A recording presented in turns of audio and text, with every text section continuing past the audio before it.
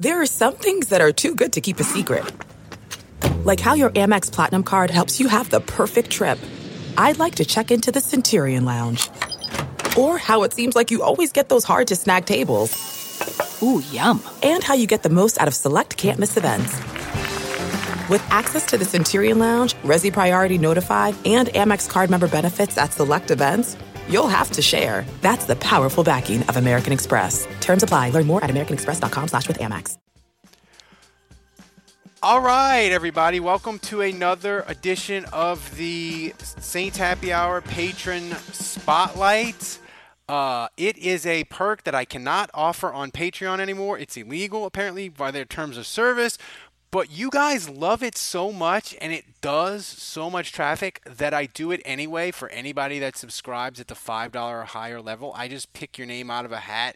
Or if the person that wins refuses, I just pick somebody that I like on Twitter that I've been following a while. And this guy, I was telling him before we started that he was one of the first people on Twitter that I actually followed. He's Guy Woodruff. He's a Saints Happy Hour follower, and you were telling me, Guy, that all of your Twitter followers, like, they all hate you because you don't give them what they want. Well, yeah, because anime nerds will follow me, and then they'll see a bunch of tweets about the Saints. And you're like, I don't care about this hand-egg game. And then I'll post about pro wrestling, and the Saints fans will be like, shut the fuck up, nerd. So I just alienate enough people to where I just have 850 followers forever.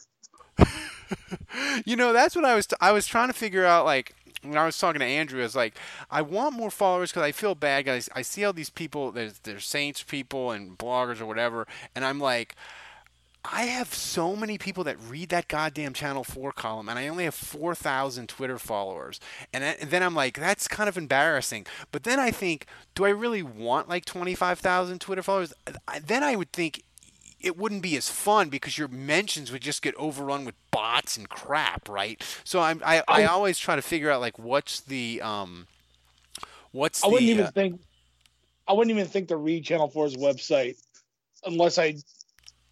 except I know you. So it's like, oh, there's articles on that thing. Sweet. They change it up. They've redone the format like 8 times. Yeah, they took down all the Frank Davis cooking videos, and I still haven't forgiven them for that. Oh man, it's like the Frank Davis. I had people tell me, they're like, I would only go to Channel 4 for you, Frank Davis, and the Unknown Food Critic, and now 2 of the 3 are gone.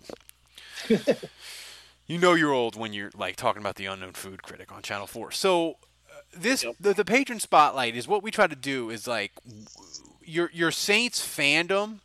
How would you describe, like, would you describe it as diehard crazy? How would you describe your Saints fandom? It's a sadomasochistic relationship. They drive me utterly insane. I don't care about any other sports. Like, I watch pro wrestling and I like, oh, that's interesting, inside baseball shit.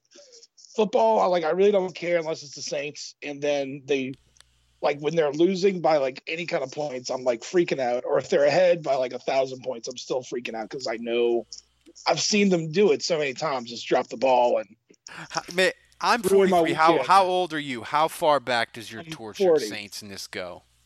I'm 40, so yeah, I came into this world with Bum Phillips cradling me to his teat, and I came along when Jim Mora made them an okay team, so I never got to live through the hell my dad did, but I inherited a lot of his negativity because I would listen to him scream at the TV, and thus pass the torch on. That was one of the arguments that we started having with people on Twitter that I did in like probably like the end of 2015 and all of 2016. People were like, I'm tired of the 7-9. They need to get rid of Breeze and they need to suck. It'll be fun. I'm like, yeah, it'll be fun for like a month. And it's really cute and adorable that your football team's terrible, like when it was Ditka. But after a month, you become, I don't want to watch this anymore. I don't want to watch the Billy Joes be terrible. It's hopelessness and it's horrible. And it's adorable at the beginning, but once it's all black and there's no hope in sight, it becomes misery. And there's a whole generation of people, Guy, that just, they don't understand what bad football is. They think they know because they saw Aaron Brooks and they're like 7-9, 8-8, and Sean Payton with 7-9. Like they think that's suffering, but it's not really suffering. He's an okay quarterback though. He's like good compared to the shit the Saints have had. I mean, they don't remember freaking Bobby Hebert being barely competent was like a fucking like world destroyer in the freaking 90s. I just did a drunk history with one of the people that signed up at the $25 level, and he qualified, and we did a thing on Bobby Hebert, and he made a great point about Bobby Hebert. Even though he was terrible and not that good, he carried himself like he was an all-pro, and that's what the Saints needed in the 80s. They needed a dude who carried himself like a winner, and Bobby Hebert did, but he was like mediocre. Like if Bobby Hebert was the quarterback now and the Saints had that early 90s, there would be blood in the Twitter streets. Like we would be murdering each other, arguing about the local Cajun quarterback and is he the guy to lead the team, and it would be awful. It would be fun, guys, but it would also be awful. Oh my God. I'm all on board. We just if we can get like Drew Brees out on a freaking like wheelchair in his 80s, just do it. I'm terrified. There's going to be blood in the streets for the Teddy Bridgewater era if it starts next year or whenever, because it percolates under the surface. That whole Aaron Brooks, people didn't like Aaron Brooks and they gravitated towards he didn't smile and this and that. But there's a whole like black quarterback thing that percolates under the surface with Teddy. Yeah, especially with LSU fans. Jesus. But I am all aboard the Teddy train. So and until, I mean, I won't stick if he ends up being terrible, I won't stick with him and I'll be like, get a new one. But as far as right now, the Teddy Bridgewater era, if it's post Breeze, I'm fine with it. I don't know how it's going to go, but I'm fine with giving it a shot. You know, I'm cool. I'm cool with him riding the bench and retiring before Breeze retires. Sign me up. I wonder, man. I wonder how long Breeze is gonna play, and I just worry that like some horrible financial news with Breeze is gonna come out, like all his money's gone, like he bought like blue diamonds, but it was really chocolates wrapped in fancy tinfoil, and he bought more tax credits. Yeah, he bought more tax credits, and it's all gone. So then Jimmy John's just goes under. Yeah, so he's just gonna. So he's just gonna play. He's just gonna be like, I got all these kids. I'm gonna play till I'm gonna be a backup quarterback in Canada when I'm 50. Yeah, he'll be Ric Flair. Just every time he goes bankrupt, he has to wrestle another 10 years. He'll be Ric Flair. Ric Flair, he doesn't wrestle anymore. But do they still wheel him out? I used to be a big wrestling person, but I haven't been. They'll wheel him out to manage his daughter, who's like a big top wrestler right now. So, but he's too old. He cannot do a bump. He looks like he's about to die like any minute. He has like no hair left. The spirit of performance is what defines Acura. And now it's electric. Introducing the ZDX, Acura's most powerful SUV yet. Crafted using the same formula that brought them electrified supercars and multiple IMSA championships, the ZDX has track-tested performance that packs an energy all its own. Unlock the energy and order yours at Acura.com. I want to tell you a story. It's a story about a scandal, broken relationships, gossip, rumors, money, corporate rivalry, and a broom. A performance-enhancing broom. My name is John Cullen. I'm a comedian, podcaster, and for 20 years, I was a semi-professional curler. And I want to tell you the story about how a single broom almost imploded the 500-year-old sport of curling. We felt like we were bringing a knife to a gunfight. It's the story of a superstar and his fall from grace. Well, I was being dragged through the mud. It's the story of two brother entrepreneurs with a dream. I said, that's great news. It's a story of intrigue. I still don't understand why we want to keep his name secret. The full story has never been told, so I'm going to tell it. Broomgate, how a broom almost killed curling. It was a year I'd like to forget. To listen to Broomgate, search for Broomgate in your favorite podcast app. That's all one word, Broomgate. scary. It's like a rat or something. I don't know. Oh my goodness. But yeah, give me that future with Drew Brees. Just keep him healthy. Draft 5 linemen every year. I don't care. Just do what you got to do.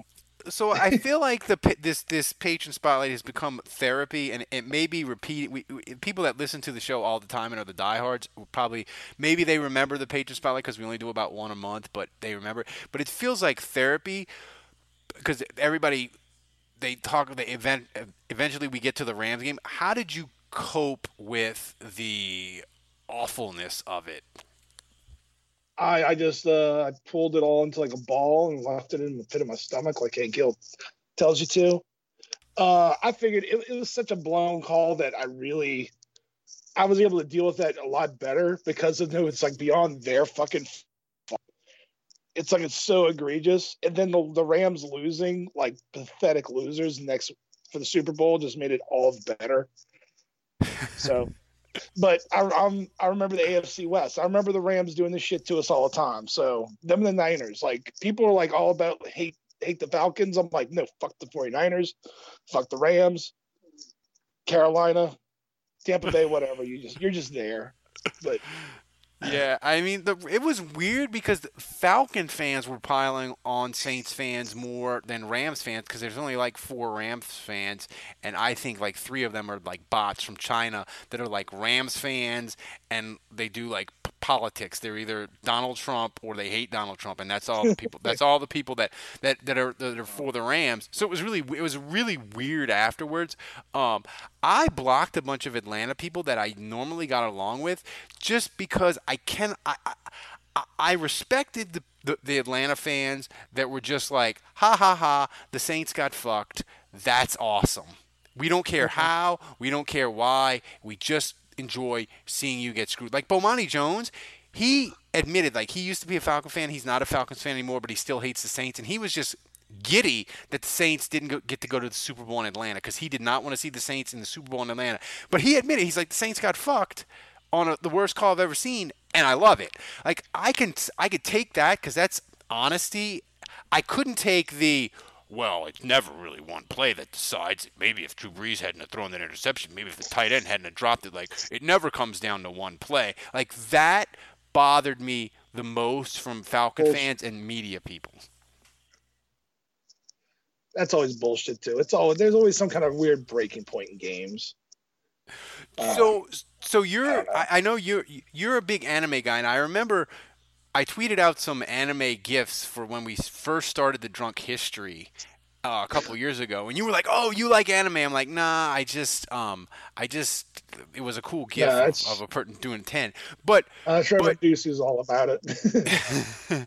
But my brother is big into anime, so I kind of know a little bit about it. He used to watch the Japanese show about the submarine spaceship that like flew around. Like that was his thing.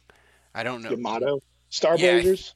Yeah, no, the Starblade, yeah. And him and his husband will commiserate with me. He'll be like, "I don't understand this fucking anime. I don't understand it." But I can't do my brother's husband's voice. Imagine like the guy from the Birdcage, Robin Williams, just pleading with you about trying to understand anime. It's just the most funniest thing in the world. But it's like G.I. Joe and Transformers, but if they took it seriously and made a cohesive plot. That was always my angle. Wait, are you telling me G.I. Joe's not cohesive? I don't understand. Sometimes it is.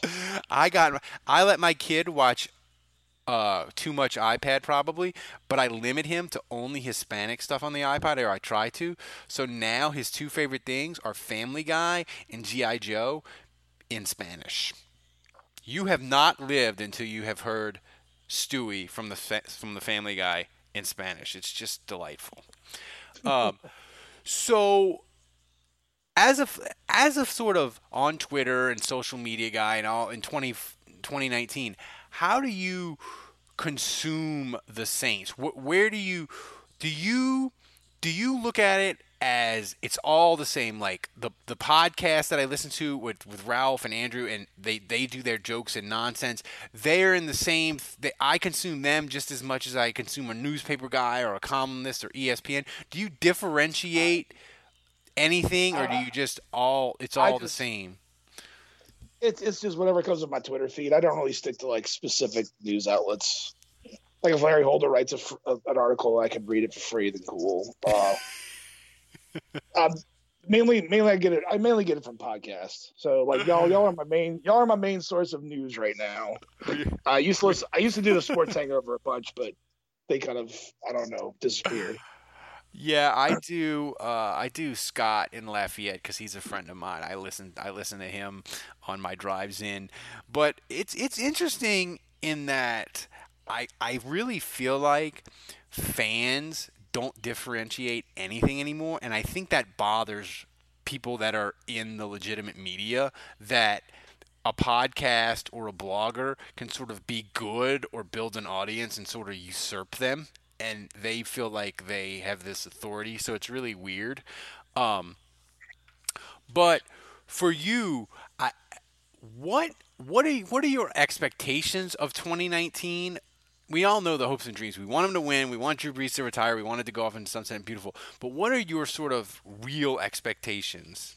Well, this season I thought they were going to go 4-12. So what the fuck do I know? But this season, I have no idea. They're either going to maintain what they had last season, or they're going to just fall on their face, and I'm just going to go through a deep depression. I'm trying not to think about it too much.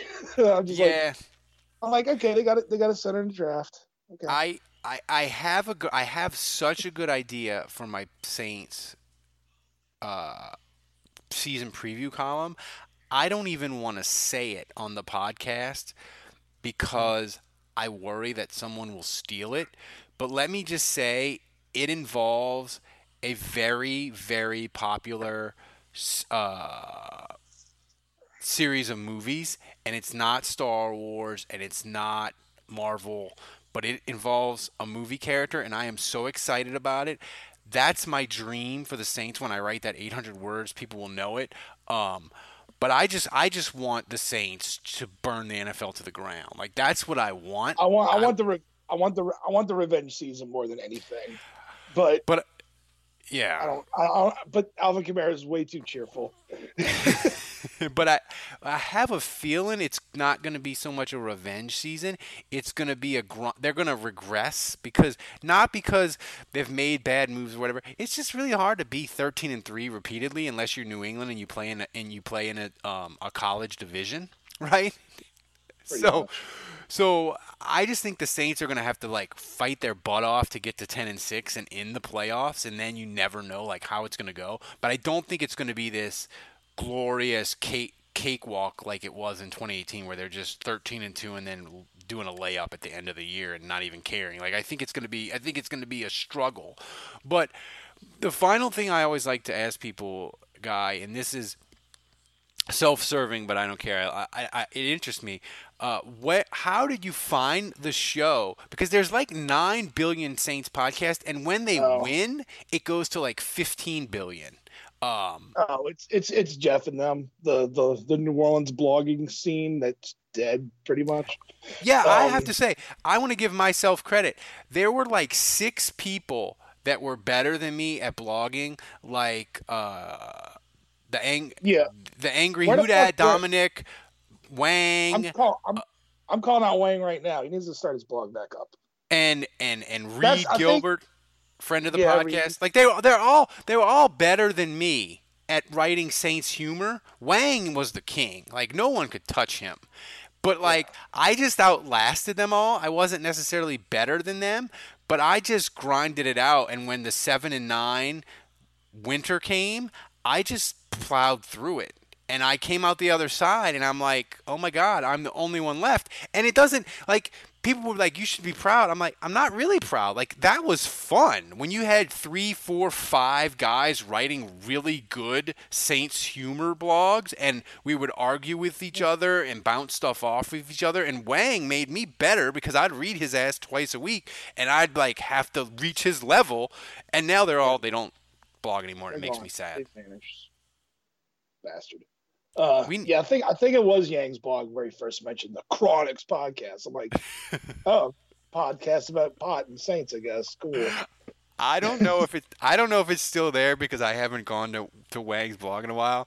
But I wrote a blog and he put my face on a tampon because he didn't like something that I wrote about the Saints not extending somebody. I thought they shouldn't do it, and I was just like some people would be mad. I was like, this is great. Like people are making fun of me, thinking that I'm some sort of legitimate person. I was just gleeful, and now it makes me sad because Reed Gilbert, and Wang, and the Dominic the Angry Hoot, they're all awesome, and they're all gone, and it makes. And you know they don't have the comedy people coming up, Guy. Like, you would think with the Saints winning, it would start back up.